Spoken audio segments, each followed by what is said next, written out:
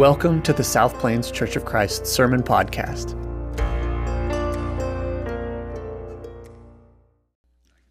Two important personality traits in friendship are honesty and loyalty.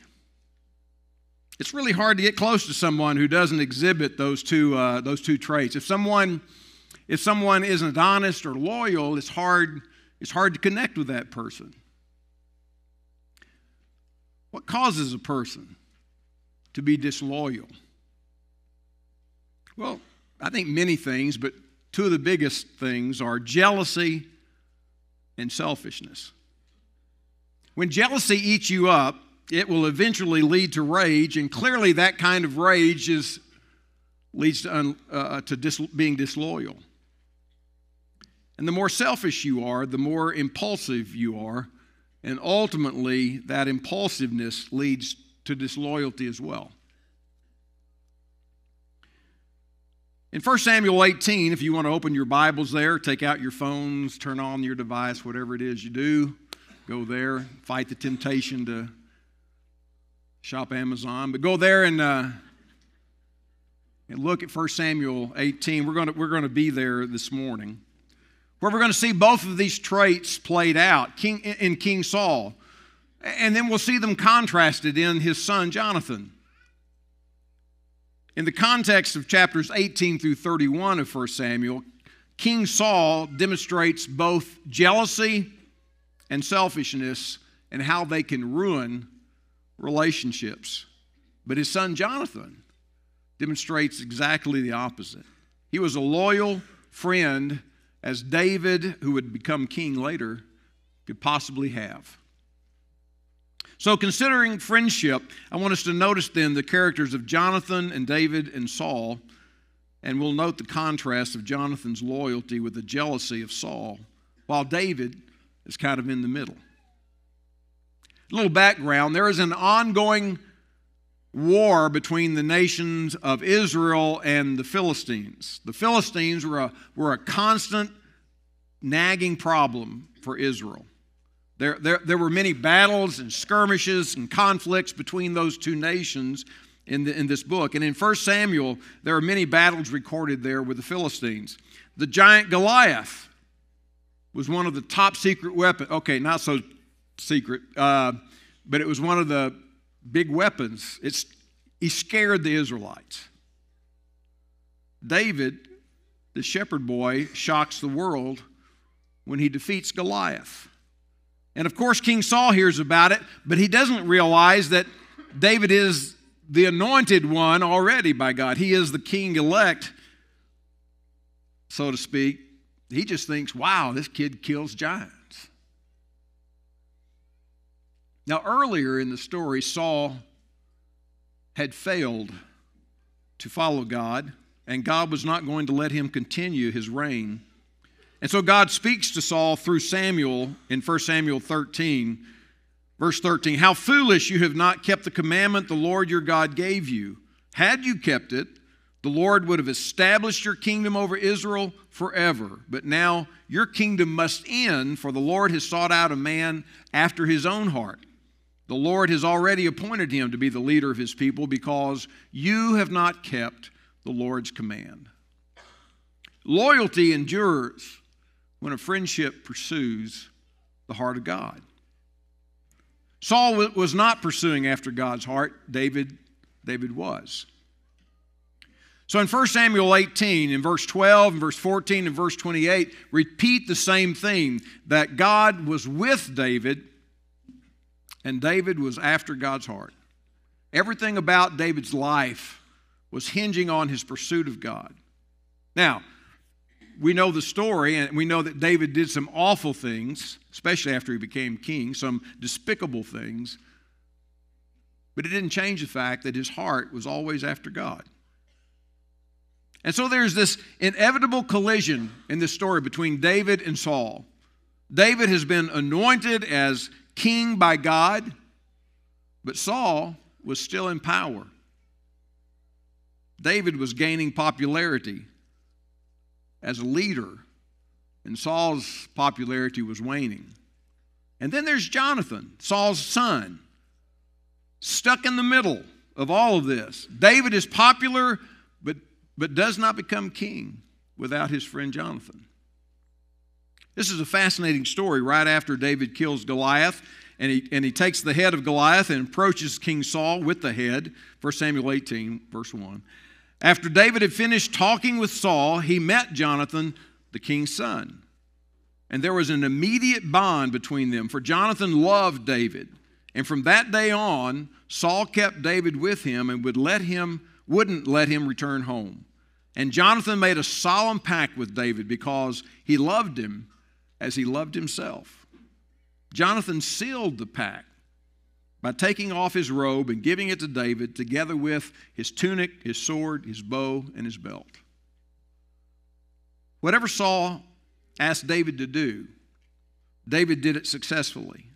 So Saul made him a commander over the men of war, an appointment that was welcomed by the people and Saul's officers alike. And when the victorious Israelite army was returning home after David had killed the Philistine, women from all the towns of Israel came out to meet King Saul. And they sang and they danced for joy with tambourines and lyres, and this was their song.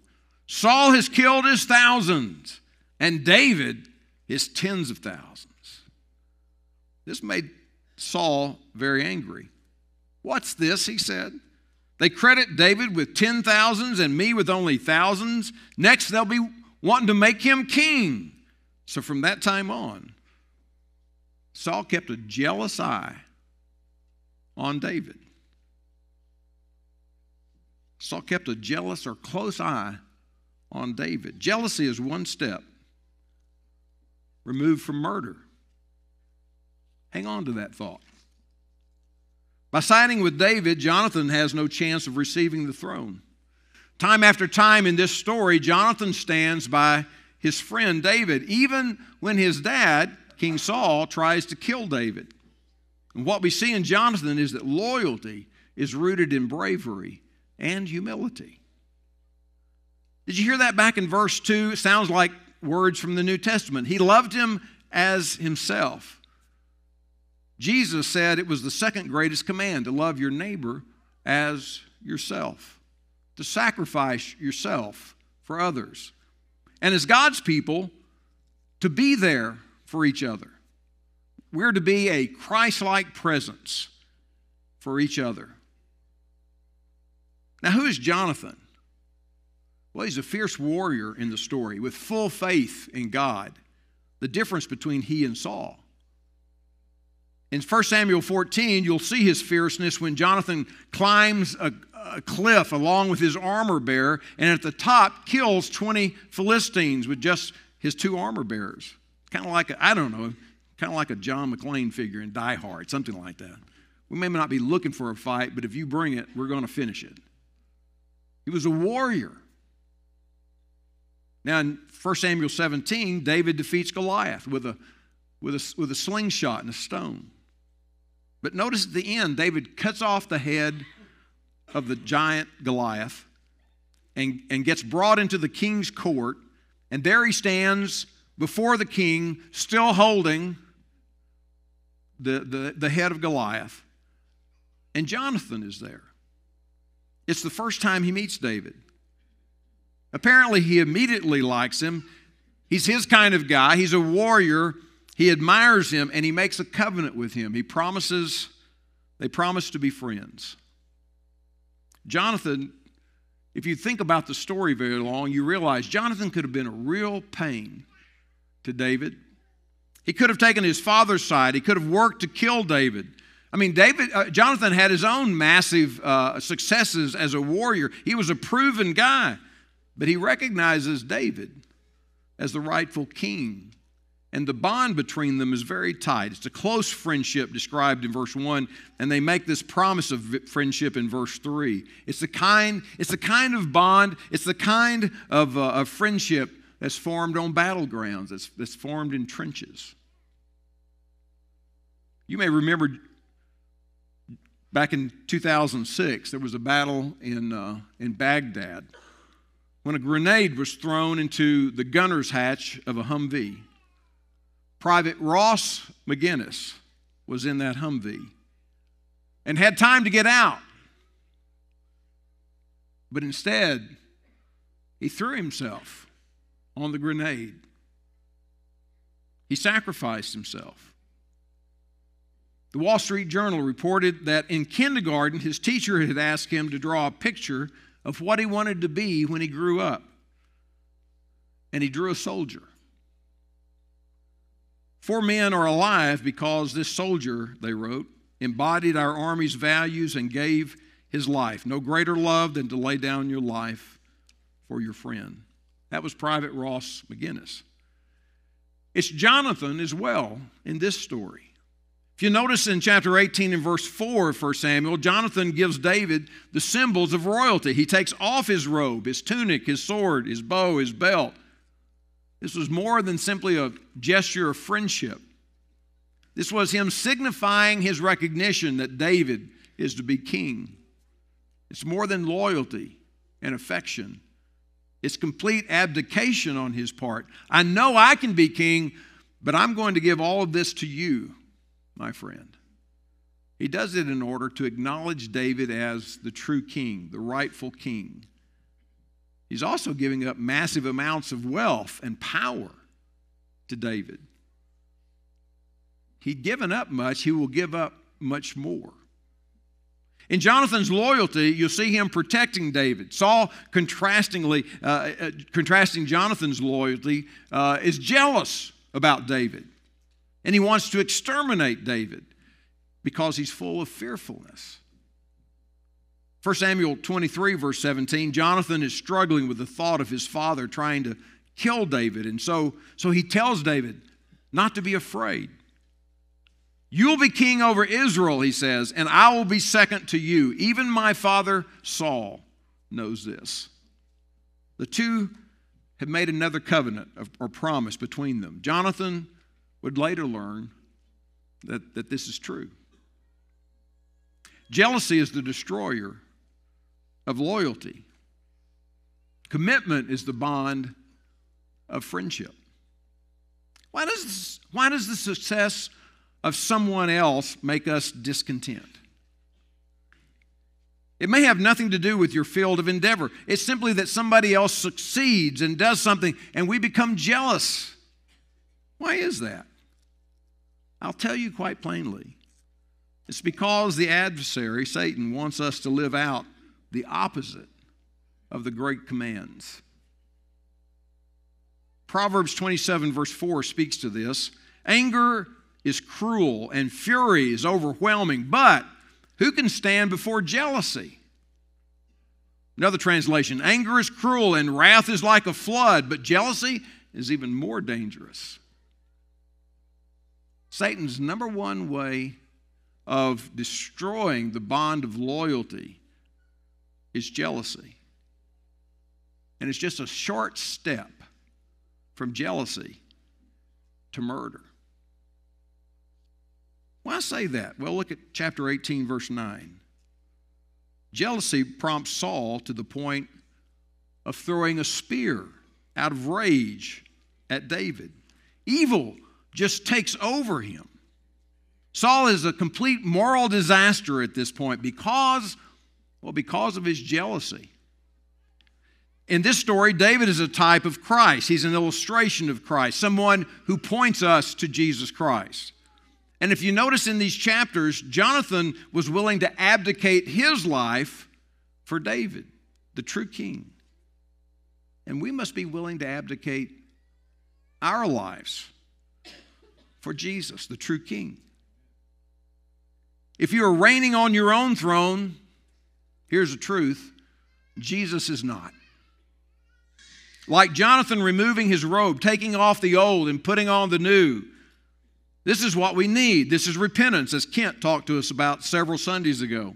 Taking off the old habits of sin and putting on the new way of life that belongs to Jesus Christ. The only way that we can put on the new, the righteousness of Christ, is by acknowledging our sinfulness, by repenting of our sinfulness and acknowledging that Jesus is the only way to redemption.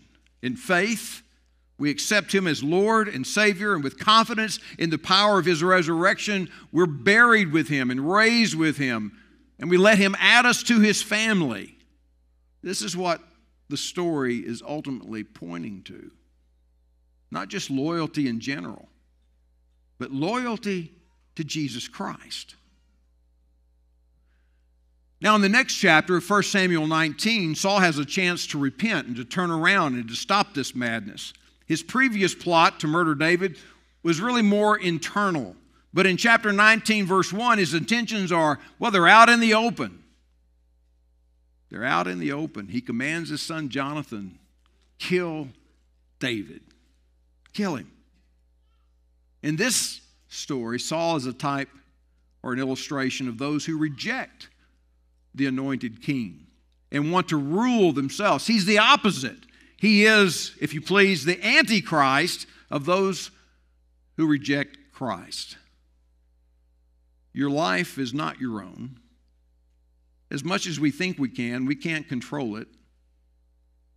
By opposing David, Saul is opposing God. By submitting to David, Jonathan is honoring God.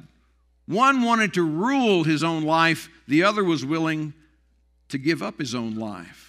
1 Samuel 19:2, Jonathan told him that what his father was planning. Tomorrow morning, he warned him, you must find a hiding place out in the fields. I will ask my father to go out there with me, and I'll talk to him about you, and then I will tell you everything I find out. The next morning, Jonathan spoke with his father about David, saying many good things about him. The king must not sin against his servant David, Jonathan said. He's never done anything to harm you. He's always helped you in any way he could. Have you forgotten about the time he risked his life to kill the Philistine giant and how the Lord brought a great victory to all of Israel as a result? You were certainly happy about it then. Why should you murder an innocent man like David? There is no reason for it at all. So Saul listened to Jonathan, and he vowed, as surely as the Lord lives, David will not be killed. Afterward, Jonathan called David and told him what had happened, and then he brought David to Saul, and David served in the court of Saul as before. So Jonathan starts to intervene on David's behalf. He's trying to stop his father from killing David. And notice that Jonathan isn't distant from his father, Saul. He's close with both Saul and David. Can you imagine the tension that Jonathan must have felt because his father Saul wants to kill his good friend David? So he tells his dad again about David, this fierce warrior, this loyal soldier, this faithful, true follower of God. The king must not sin against God by killing him. And so Saul swears that he will not go through with his plan. But the problem remains that the jealousy is still there in Saul. Like an untreated disease where the symptoms go away, but it remains in the body and it's going to reappear or resurface. We get this pathetic picture later of Saul in chapter 19, verse 9. One day when Saul was sitting at home with a spear in his hand, this tormenting spirit from the Lord suddenly comes upon him again. And as David played his harp, Saul hurls his spear at David. But David dodged out of the way, and leaving the spear stuck in the wall, he fled and escaped into the night. And then Saul sent troops to watch David's house. They were told, kill David when he comes out in the morning. At some point in this story, you begin to question and ask, how many times did Saul try to kill David in chapters 18 through 26? Well, there's twice with a spear. He tried to use the Philistines. There was Jonathan. There was the spear. There were three times he had assassins and 2 times in the wilderness, at least 10 times. And throughout the whole ordeal, Jonathan is there protecting him. Without Jonathan's protection, it's very likely Saul would have succeeded.